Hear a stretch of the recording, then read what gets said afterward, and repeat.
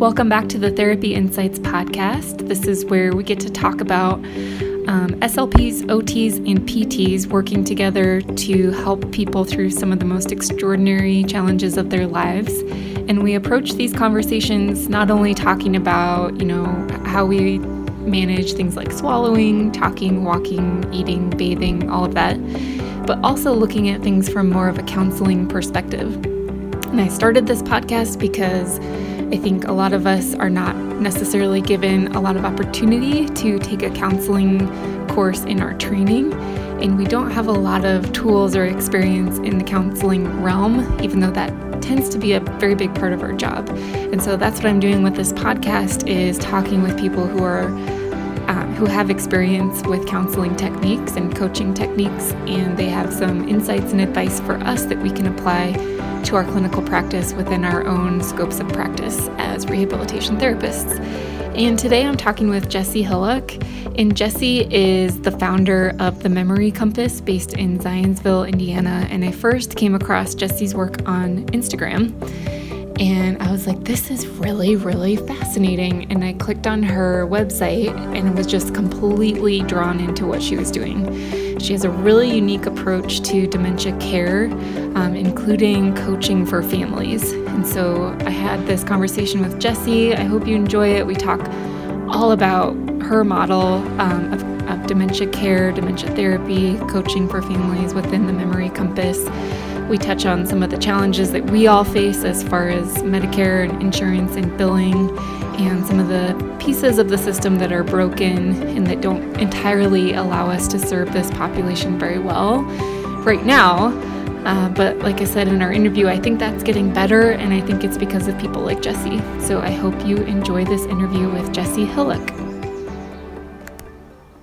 So the first place I want to start is to hear your story. So go back as far as you need and just kind of tell us all the different points that led to where you are today.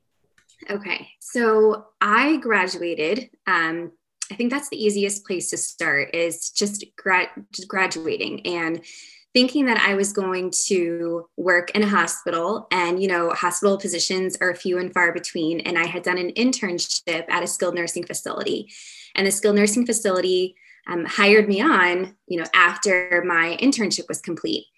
And I didn't think that I was ever going to stay there, but I ended up staying in the skilled nursing setting for about 6.5 years before going out on my own. And I fell in love with it. But in the beginning, when I was in my CFY, I was told all about, building a caseload of individuals, of, patients who have dementia. And I had absolutely no idea what I was doing. And I think that still rings true today, because I'll see, in all the different Facebook groups that are out there, somebody will post, I don't know what to do with this dementia patient, or I've had very little training with this. And I was there myself. I had absolutely no idea what I was doing, because we really weren't trained in it.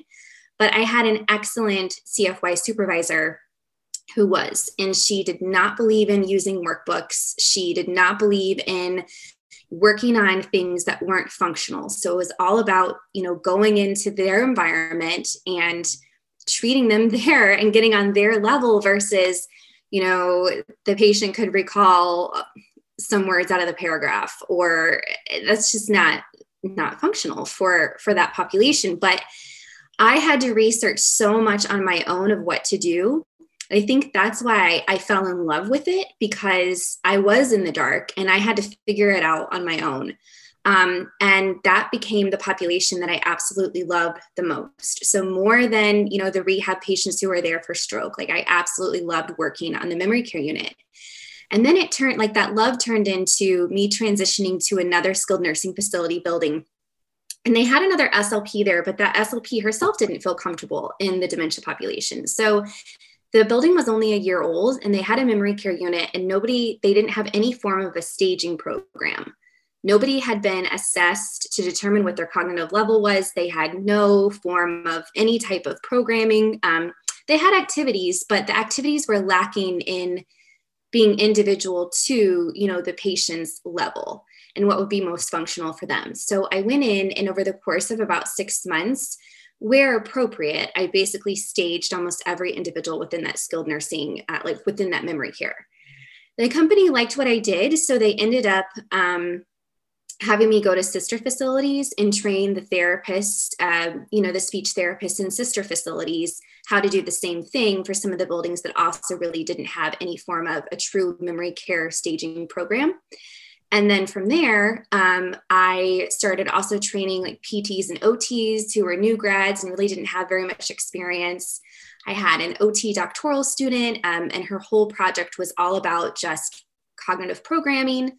And I felt that I was, I'm onto something here. I absolutely love this population. But the thing that made me the most sad was that I wasn't seeing people until they were already in more of a crisis situation of either they were rehabbed to home or either they were needing a change in their level of care. So, they needed assisted or memory care or long-term care. And so many families, when I would have care plans, would say to me, like, nobody, like the neurologist had said early stage, middle stage, late stage, but they never really explained to me, what does that mean in terms of carryover of my loved one?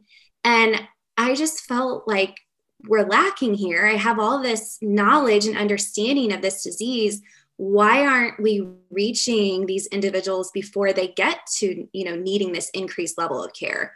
So that's really where the Memory Compass was born, with me wanting to go out into the community and start that mobile private practice and try to, help people age in place and possibly prevent needing to transition to skilled nursing. I know that there's a time and a place for it, but can people live at home as long as possible and give the families the tools too, that they thought that they would receive from the neurologist, but they really weren't. Right. Yeah. It's amazing what you're doing. So you have the Memory Compass, which is based in Zionsville, Indiana. Mm-hmm.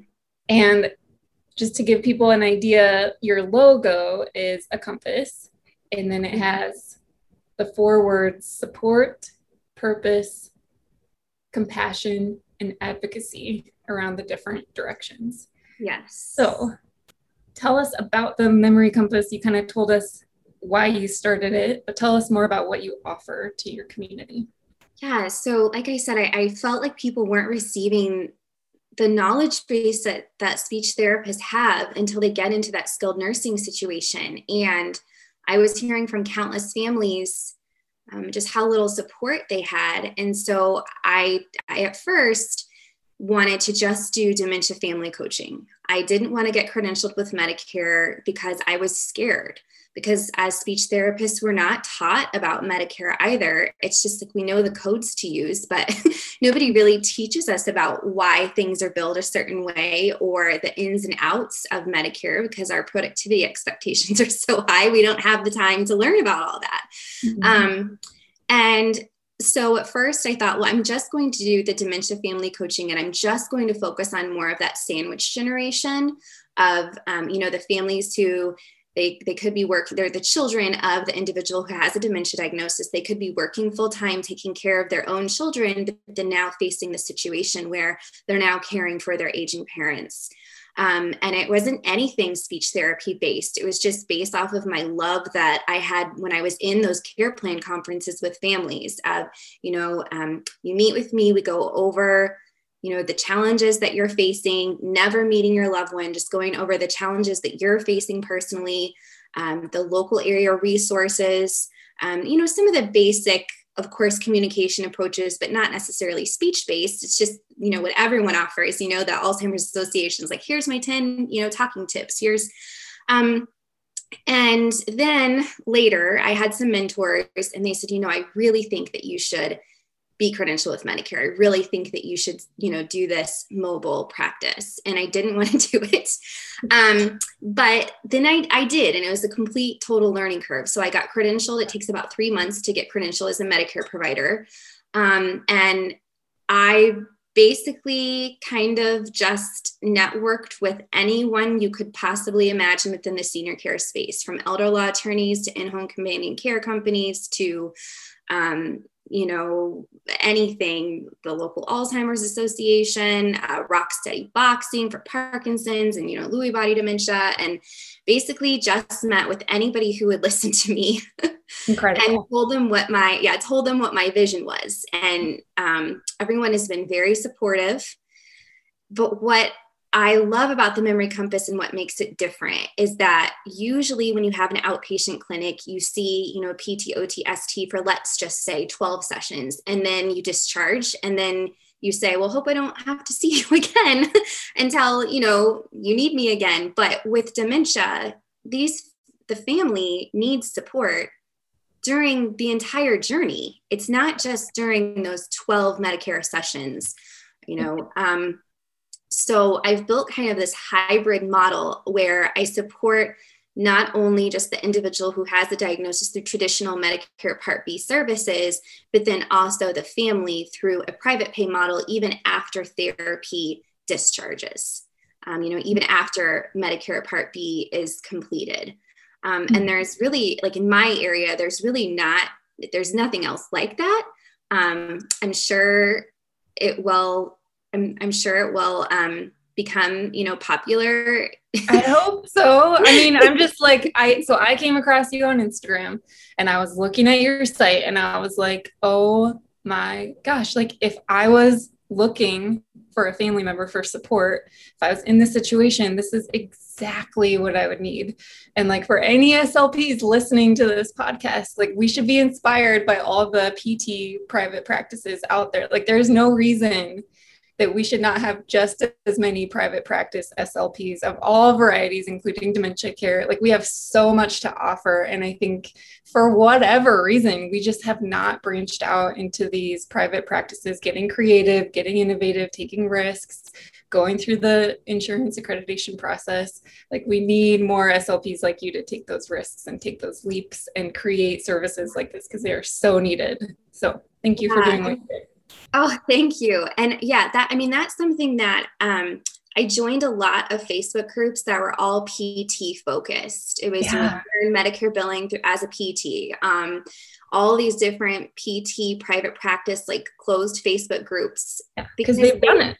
They've done it, and they think outside the box. And I don't know what it is I'm victim of. I mean, like I was not thinking outside the box. Like I just thought, oh, well, we're always just taught it's skilled. Like you always have to be thinking of like a skilled service. And I've taken a Medicare course where they really break down the manual and show you what truly is skilled and what's not skilled, and what should be covered by Medicare and what should not be covered by Medicare. And I think that like every speech therapist should take this course, because it really does help you start to open your eyes about all of the knowledge and the value and the skill set that we have outside of just work. And I'm not saying just working in skilled nursing, but like being able to branch out and go out on your own. There is so much possibility out there. But I think that when you work in skilled nursing, like you don't have time to think about anything other than like the productivity and going from patient to patient to patient. So I never thought I would start a private practice. And I myself just was tired. I was just tired of working in that setting any longer. I was tired after the PDPM changes, and I just couldn't do it anymore. But I knew I didn't want to give up being an SLP. I just needed to think, how am I going to continue to do what I love? And now that I'm doing it, I couldn't even imagine working for anyone else anymore. This podcast episode is supported by the Therapy Insights Access Pass. Get instant access to over 1,000 digital downloads, including patient education handouts, clinical tools, and therapy materials. Get on-demand access to courses from a range of clinical experts designed to advance your therapy practice. Stay up to date with the latest research, with summaries of recently published research in the library of article snapshots. Spend less time reinventing the wheel and more time connecting with your patients. Elevate your clinical practice with a suite of functional, evidence-based, person-centered therapy resources on demand at your fingertips. Simply click, download, print, and go. Created by and built for speech, occupational, and physical therapists with new content added monthly. Sign up for the Access Pass today at therapyinsights.com. Yeah, I think the burnout rate is so high. Like, it's unprecedentedly high, if that's the right way to say that, right now, because of everything that's going on. And I do think that a lot of SLPs feel boxed in. They don't feel like there's a lot of options. So I'm super excited to share your story. And the other thing about like being in skilled nursing, my favorite population was the dementia population, but everybody knows how it is. You train caregivers, CNAs, and 2 weeks later, they're new CNAs, and you feel like you have all this knowledge and you know what's going to benefit the patient, but it's so frustrating. And so going out on my own, and I'm working with the families, and the care is consistent, and they are so appreciative. I've never felt this appreciated in my career as I do now that I'm on my own, and not just from the families, but even the physicians that I've connected with. Yes. They did not even realize that, they didn't realize that speech therapists did all of what we do in terms of that cognitive linguistic therapy and focus. And I've just never felt this appreciated before. And it's so refreshing. Yeah. Physicians are literally giving copies of the slums to families. Like, that is the extent of their know-how and knowledge and insight in how to help these families. And it's like, this is not help. That's not, I would argue that's doing a lot of harm, because like, what are they supposed to do with a slums test? Like, they're not trained in giving it. They're not trained in interpreting the score. The other thing I'm seeing is neurologists are referring to neuropsychs, which is great. That's a great first step. But it's almost like, because we have all of our training done, I mean, this is always my soapbox, is like, we get these grad school programs in different colleges and we never interact with each other. And then we're just like thrown into this healthcare system where we're all supposed to integrate and interact, and there's supposed to be this natural flow, but everybody's really confused. Like, physicians are like, what, speech therapists work on memory and cognition, and like neuropsychs only do evaluations, and like, who takes over after that point? And there's just a lot of disconnect. So again, what you're doing is helping to bring a lot of clarity to that, and having conversations around like, how can physicians best refer and support families, and not just give them a copy of the slums. Right. Yes, absolutely.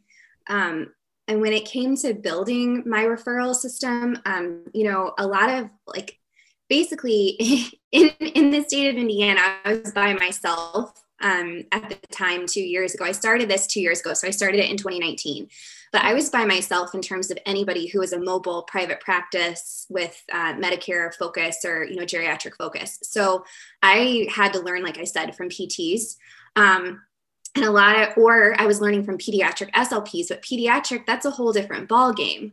So a lot of pediatric SLPs would say, you need to go to the physicians and get your name out there to the physicians. But in the adult world, that's just not the case. Like, you're not meeting with the physician. You're meeting with the nurse care coordinator, who's very hard to get in front of.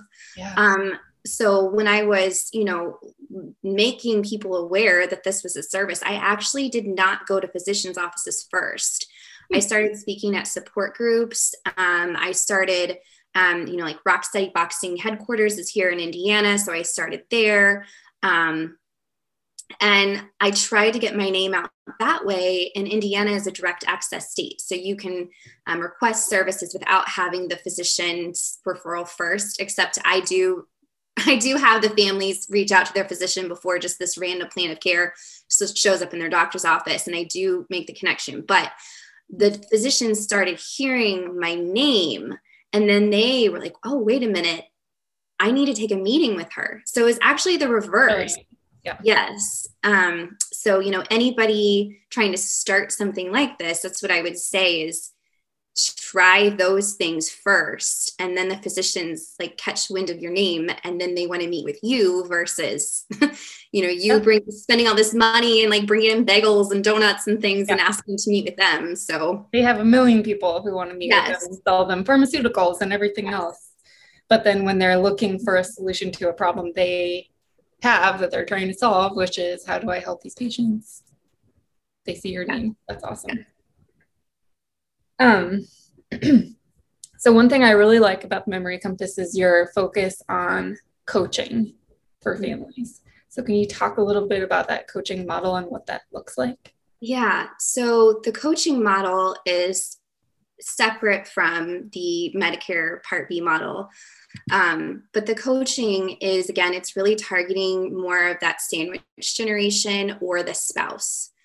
So more of the care partners. So in the coaching world, like when I'm wearing my coaching hat, I'm actually never seeing the individual who has the diagnosis because I'm not providing any form of therapy. But I am helping the family get a better understanding of, if the neurologist says their loved one has early, middle, late, what does that mean? So I break that down for them in terms of how does it carry over within the home. Recommendations for different, in-home companion care companies, if they're there at that level, recommendations for adult day centers, when they should be connecting with an elder law attorney, different products that are on the market, that could possibly help their loved one, different safety products or just different, the med products or the phones or, the clocks, like anything like that. Different apps that there are out there that can help families like coordinate and everybody be on the same page. Different research studies that are out there that their loved one could be a part of. So it's totally not like my SLP role, but it's everything that I have learned along the way while being an SLP. So again, we have all of this knowledge and skill set outside of just our one-on-one therapy that I feel like we should be providing people out in the community. Yes, absolutely. And I think too, a lot of these families, especially with early stage, there's this sense of like, is this really happening? Like, how do we know for sure? And it's very scary and very unknown territory. And there's nothing really out there. Like, there's nothing to say like, yep, this is what it is. And like the diagnosis itself is very esoteric and very hard to put your finger on. And right. Even just having somebody to come talk to and be like, this is what I'm seeing. Is this, on the trajectory of dementia, or is it something else? Like even just being able to have that conversation. Right. Sure is very and when they're out in the community before maybe needing assisted living or skilled nursing, once they get to that setting, they do have a social worker and they do have their therapy team and they, but before then they don't. They go and they see the neurologist. And in Indiana, we have the Alzheimer's Association has their 24-hour hotline, which is amazing.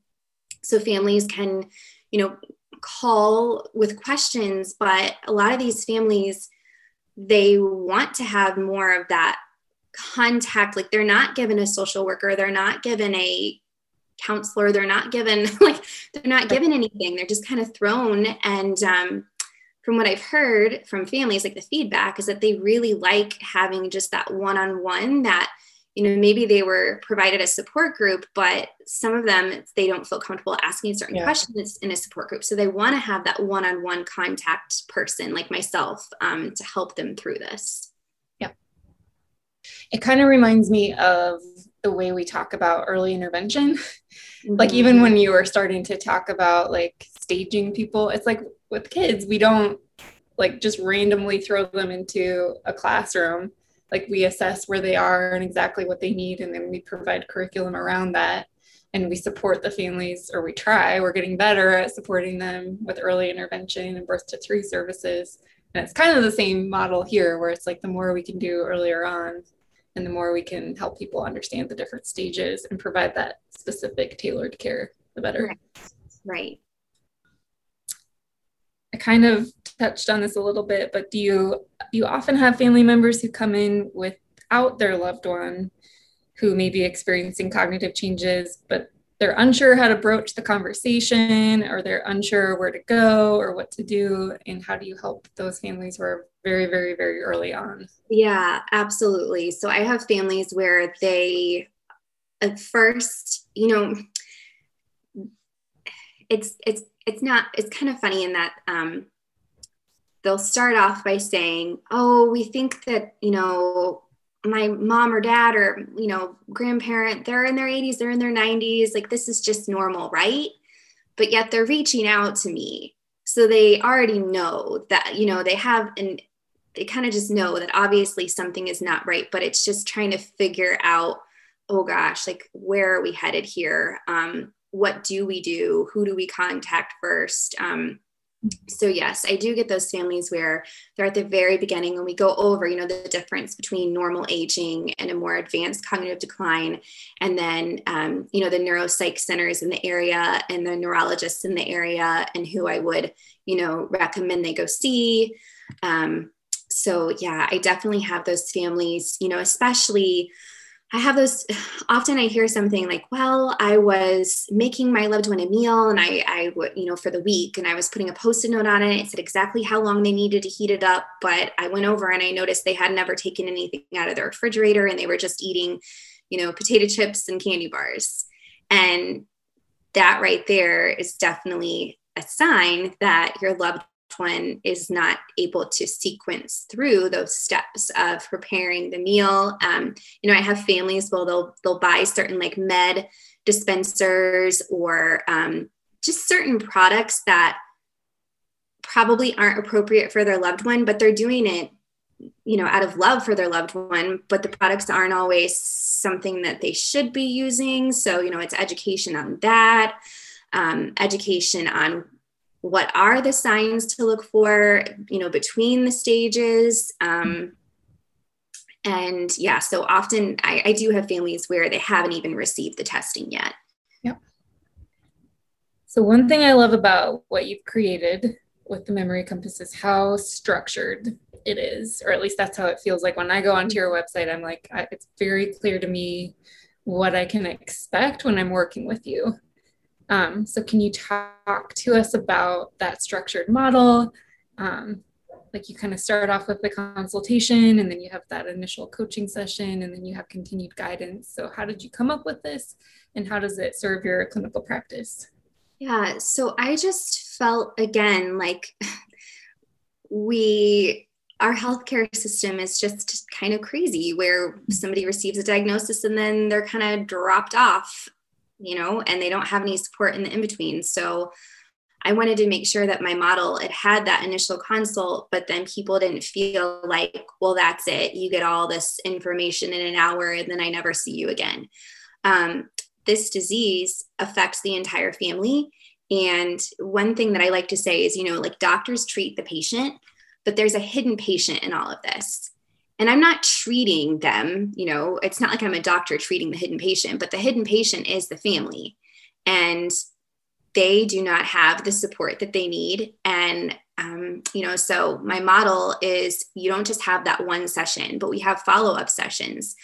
Some are scheduled in advance, just to check in and see how things are going. Typically something new has come up. And then there is, being able to still schedule something in the in-between of the already scheduled sessions. So if there is some sort of emergency and they need to talk to me, they can. But I wanted to create something where it wasn't just like, I see you one time and then it's over. And I also set it up this way because when I was doing just one-off consults, because I had never done this before, so I didn't know what I was doing. It's like, well, they'll just schedule one consult and then I'll just wait and maybe they'll schedule another one with me again sometime. But what was happening with that was people weren't calling me or reaching out again until they were in more of a crisis situation. And when I'm coaching somebody, like I'm trying to prevent the crisis situation. Yep. So I've set it up now where it's more of a bundle of time. So families can purchase a bundle of time and then we schedule out that bundle of time so that they're not just reaching out to me in the crisis situation. Somebody's connecting with them in the in-between and hopefully we're trying to prevent a crisis situation. Mm-hmm. Awesome. Yeah. And like anytime I work with a coach, that's the model that the coaching industry uses. So it makes total sense. Okay. Your wellness plan. So is that what the wellness plan is? So the wellness is more, right when I start with a family and it is Medicare, I let them know that my practice is different. I want to build a relationship with you. This is a progressive disease. But unfortunately, Medicare only covers so much of a progressive disease. And of course, it all depends when I get in there of what are the goals going to be, and that, their level determines the duration and all of that. So, but I want families to know right from the very beginning that even after Medicare discharges, I do not plan on just dropping the patient and never seeing them again. So the wellness plan is more, it's on a private pay basis because Medicare, like I said, only covers so much, but I have families that they want me to continue every other week. Some they want me to go in and do carry over the things that we were doing in therapy, because Medicare won't cover just because you train somebody and they're not doing it with their loved one. Medicare won't cover that. But it's a variety of different things. So it could be different cognitive stimulation activities. It could be, I've had families where they want me to go into the assisted living even once a month and just check on their loved one, make sure everything's set up correctly, report back to them. Every case is a little bit different. Yeah. Yeah, that's cool. What a relief. I mean, I can just see families loving having that option of like someone like you going in and just checking in, because all these facilities are just a lot for people to process, I think. Yes. And just a lot of staff and a lot of rules and regulations, and have somebody who actually knows that world and can talk with the staff and make arrangements would be very helpful. So I was obsessed for a while with the interview that Brene Brown did with Dr. Jason Karlawish, and he wrote the book, The Problem of Alzheimer's. And they had this phenomenal conversation, and his whole book centers around, and I haven't read it, I just listened to the interview, but I want to read it. And he just talks about how like unprepared we are as a society to deal with this growing diagnosis, growing numbers of people with dementia and people with Alzheimer's. And he kind of touches on like what you've talked about, where we have all these insurance rules with Medicare that don't really make a lot of sense. They're not serving, like you're talking about, the hidden patient. The facilities aren't really set up to handle this. They're very outdated. The rules and regulations are outdated. People don't really want to take their family members to these facilities. And then we have the issue where physicians are not getting a lot of training on what to do and how to talk to families and how to make those referrals. So it's just kind of this mess. It's this problem that we all have. And so how do you think that we as clinicians can better communicate with physicians so that they're referring for our expertise, rather than handing out SLUMS tests for families and wishing them good luck? Yeah. So I actually set in on a little think tank where it was a local physician, a nurse care coordinator who owned her own company, and it was a representative from our local Center on Aging. And it was this mini think tank and myself. It was talking about, okay, like we have this broken system, and we already have the problem of no reports are getting like sent from one to the next. We all deal with that, from the hospitals, skilled nursing to outpatient to, but then there's also, one thing that I hated is that I would give a SLUMS, like if they were there for rehab, but then where did that go? Did the physician ever see it? And so this physician on this think tank, it's like, no, we would never see it. It just kind of got lost in the shuffle. And he also was talking about, like, he was a representative for his colleagues, and what the issue he felt was that when you have a patient and it's like a cardiac patient, there's treatment for that. So doctors are all about like, okay, here's this treatment. But with dementia, there's no treatment. So he said, as a primary care physician, he felt uncomfortable even saying something was dementia. He wanted to refer somebody on to, a neurologist, a geriatrician. And we have a problem there. And he openly admitted we have a problem there if these families go to their primary care physician and they look up to them, especially that older generation. It's like whatever your doctors say is kind of gold. Well, if the doctor is not comfortable really saying anything, then we're really leaving these families in the dark. So there's a lot of advocacy going on, like in the state of Indiana. We're actually the worst state in the United States when it comes to, they've been ranked in terms of like elder care. So my whole private practice is already basically in like uphill battle as it is. But,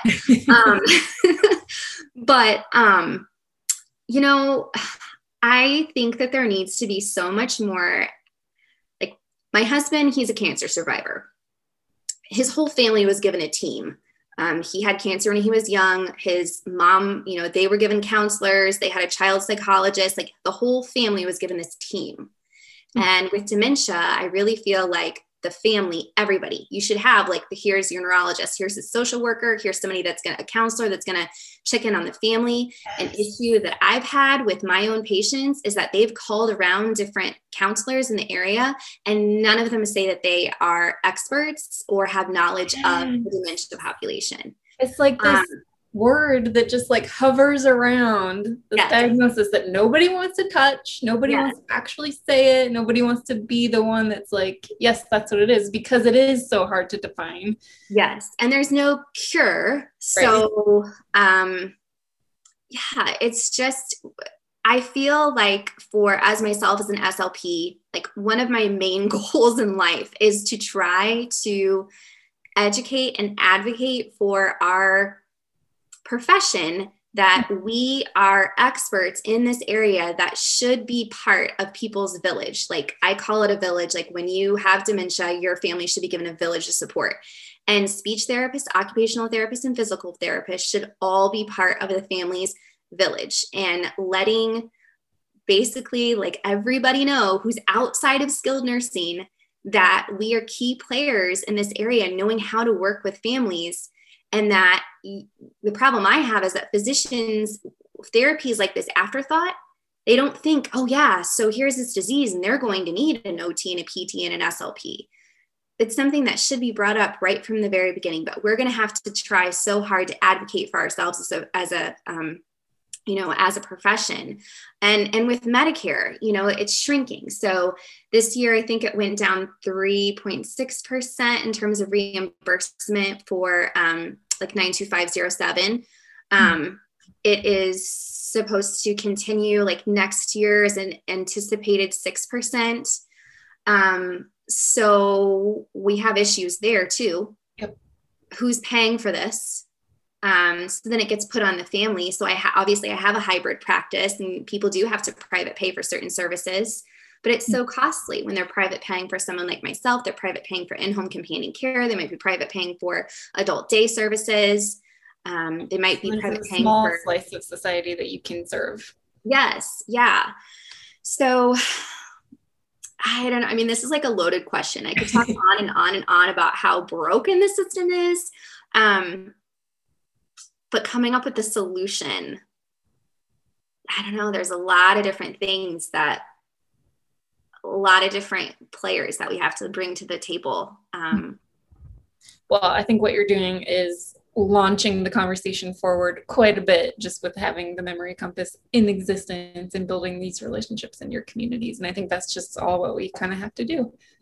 Is advocate for our profession, advocate for our patients, advocate for interdisciplinary collaboration, provide clear documentation for everything we do, including copies of our tests and results and interpretations so that they're accessible and all of that. Right. Do you think that as clinicians, we can have an impact on insurance companies? Oh gosh, I don't know. I honestly don't. Because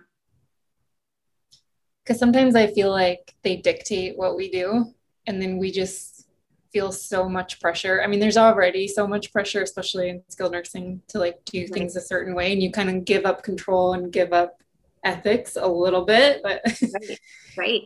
And then after a while, it's like, well, this is the goal because this is what they'll cover, and it doesn't matter what I write. If I don't write it like this, they're not going to cover it. So then I'm like, is it just a matter of being like, no, I'm going to write my own goals, or like, is there any control that we have, or is it all just this political lobby machine?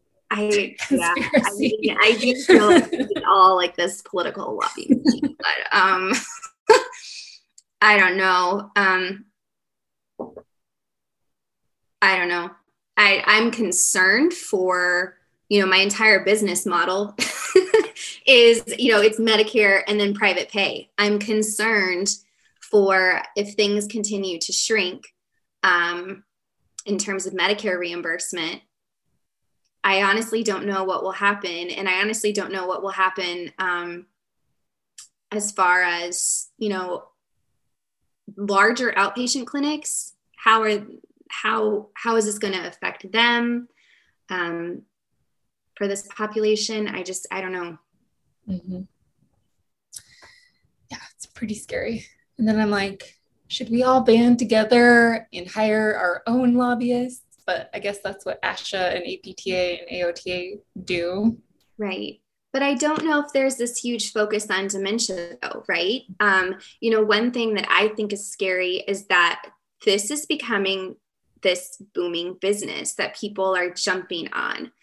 You're seeing assisted livings and skilled nursing facilities pop up on every corner, and they say memory care, but it's just a locked unit and there's no true programming.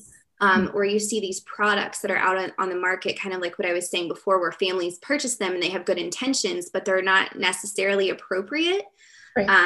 And I have been seeing, different dementia coaches pop up, and I question sometimes, their skill set and their background. Did they just take a week on long seminar, and then now they're a dementia coach, or, and I just... regulation. Yeah, right. And I mean, it's not like the coaching world is heavily regulated anyway. That's a whole other thing we could talk about.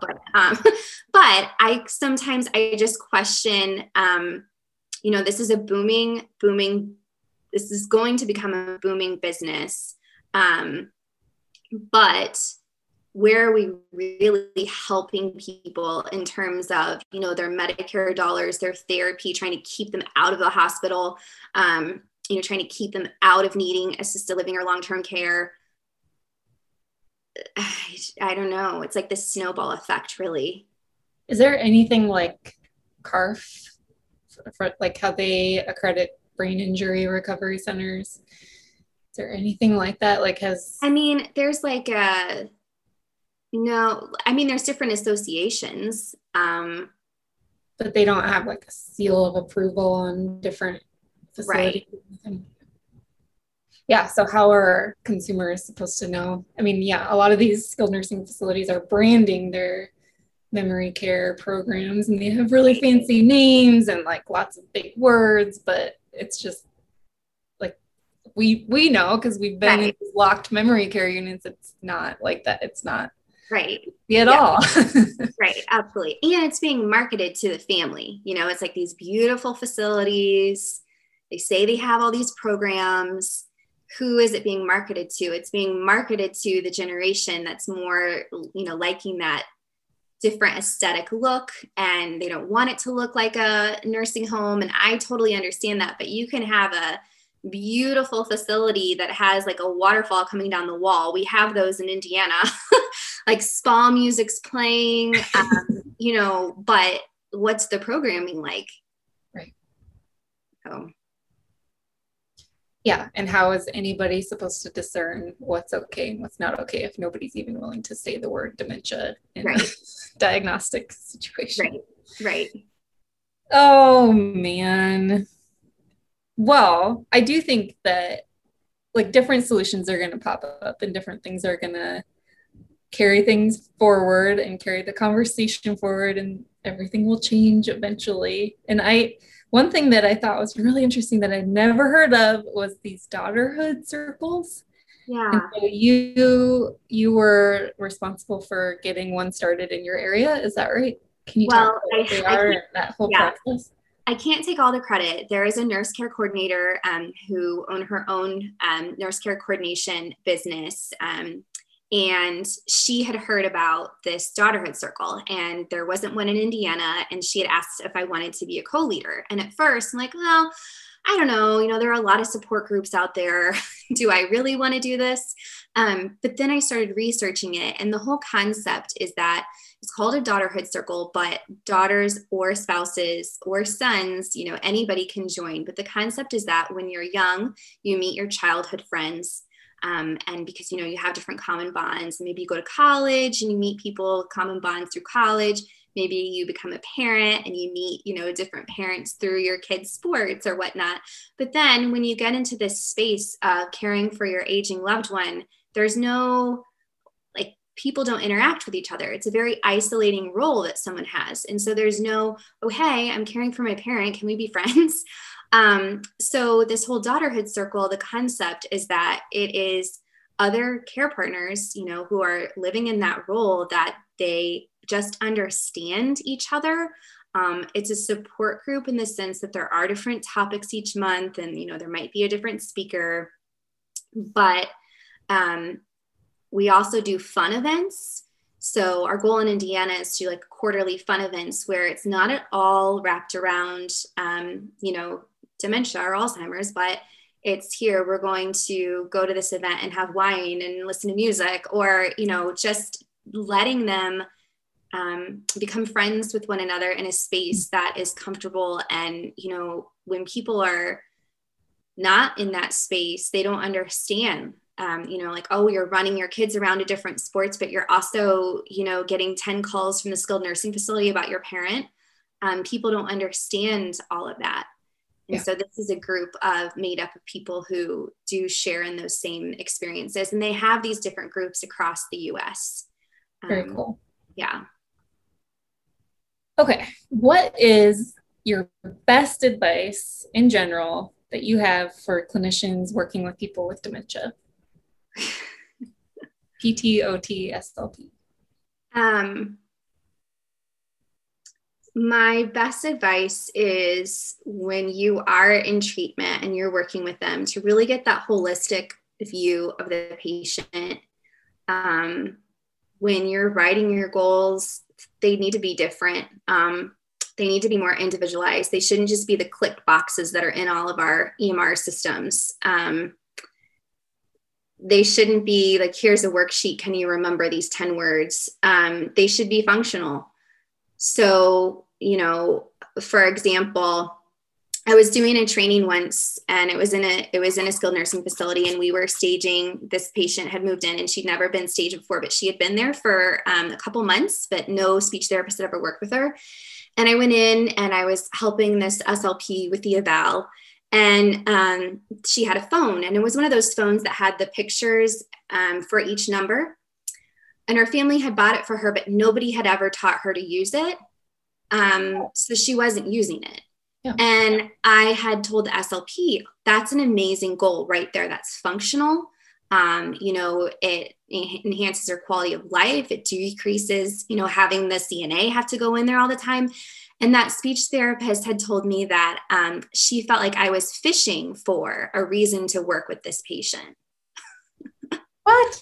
Yes. Yeah. That I was fishing for a reason to work with this patient. That's not anything that she was ever taught in school to do. That is not something that we would do as SLPs. That, that's not a goal that you would work on. Wow. And so I think that we have to start training speech therapists better in undergrad, in grad for sure, during clinicals, during the CFY. Functional goals and what our role truly is in this dementia care space. And, taking different courses, reading different books, it's really going to be all on you as a therapist to learn about this on your own because unfortunately there's just not a ton out there. But if you're in a skilled nursing facility, you should be educating yourself as much as you can about how to work with this population. Yep. And I'll just throw in there for anyone listening who has not yet heard of her for some reason, check out Sarah Barr at Honeycomb Speech Therapy. Absolutely. Yep. Yes, absolutely. So functional goals. Every single eval and plan of care, I had individualized goals, every single one. I never had I just clicked on a generic goal. Every single one of them was individualized. Mm-hmm. Mm-hmm. Awesome. And I love those phones with the picture buttons. I've used those a lot. I've just ordered them for patients. They're like $30, and then you just cut out the little picture and program the phone number. It's awesome. Yes. Well, the last question that I always ask everyone, because I love to read, so I want to know what your favorite book is, and it could be related to this topic or completely unrelated to therapy or anything about SLP. Yeah. Okay. So I have a 3-year-old. So it took me an entire year to read this book. And I wouldn't say I actually like to read. I love to read books that don't have to do with what I do every day, because obviously what I do every day can be very difficult. Yes. But I'm kind of late to the game because I think people have all read this already, but Beneath the Scarlet Sky is one of my favorite books right now. I haven't heard of it. So yeah. Okay. So it is about a teenage boy in Italy who, I don't want to give too much away, but it has to do with World War II, and it is based off of a true story. And I really love things that are based off of a true story. And I love history, and I just love learning about people's past and their lives and all of that. Obviously I'm a dementia therapist, so I think that ties in, but it is a remarkable story about his life during World War II and everything that he faced, and his story was hidden for many, many years. People didn't know about it until there was, I believe, a journalist who had found out about it and then wrote this amazing book. I highly recommend it. Awesome. All right, Jessie, thank you so much for doing this. It's been a blast talking to you. I feel super inspired. I know everyone who's listening will feel very inspired and engaged. And I know that things are kind of broken right now, but I do believe they're going to get better, and they're going to get better because of people like you. So thank you for doing what you do, and thanks for doing this interview. Thank you so much, Megan. It's been a pleasure. Yeah. And one more thing, where can people track you down? Can you talk about your website? And I know you're on Instagram and anywhere else. Yeah. So my website is just thememorycompass.com. And then I have a Facebook business page. So it's The Memory Compass, Dementia Therapy and Family Coaching. And then my Instagram is The Memory Compass. Awesome. Cool. Thank you so much. Thank you. And that is our episode for today. So thank you so much for joining us. Thank you to Jessie for her time and for this conversation. Super excited and super inspired with everything she's doing with the Memory Compass and how that's going to shift the conversation going forward. If you like this conversation and you like the kinds of conversations that we're having on this podcast, then you will love Therapy Insights. We are a company that serves all 3 disciplines, OT, PT, and SLP.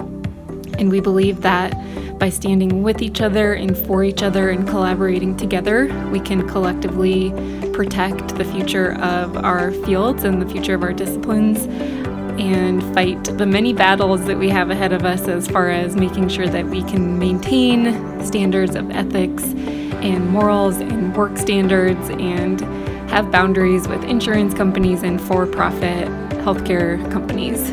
So check us out at therapyinsights.com. We've got a ton of resources for you to help with health literacy, patient-centered functional therapy materials, clinical tools, and resources, all at your fingertips that you can just click and download and print and go. We've also got a full library of article snapshots, which are one-page summaries of recently published research to help you stay up to date on the evidence base. And we've got a library of continuing education courses that you can take at any time, and we have new live courses offered every single month. So again, that's therapyinsights.com, and we'll see you at the next episode.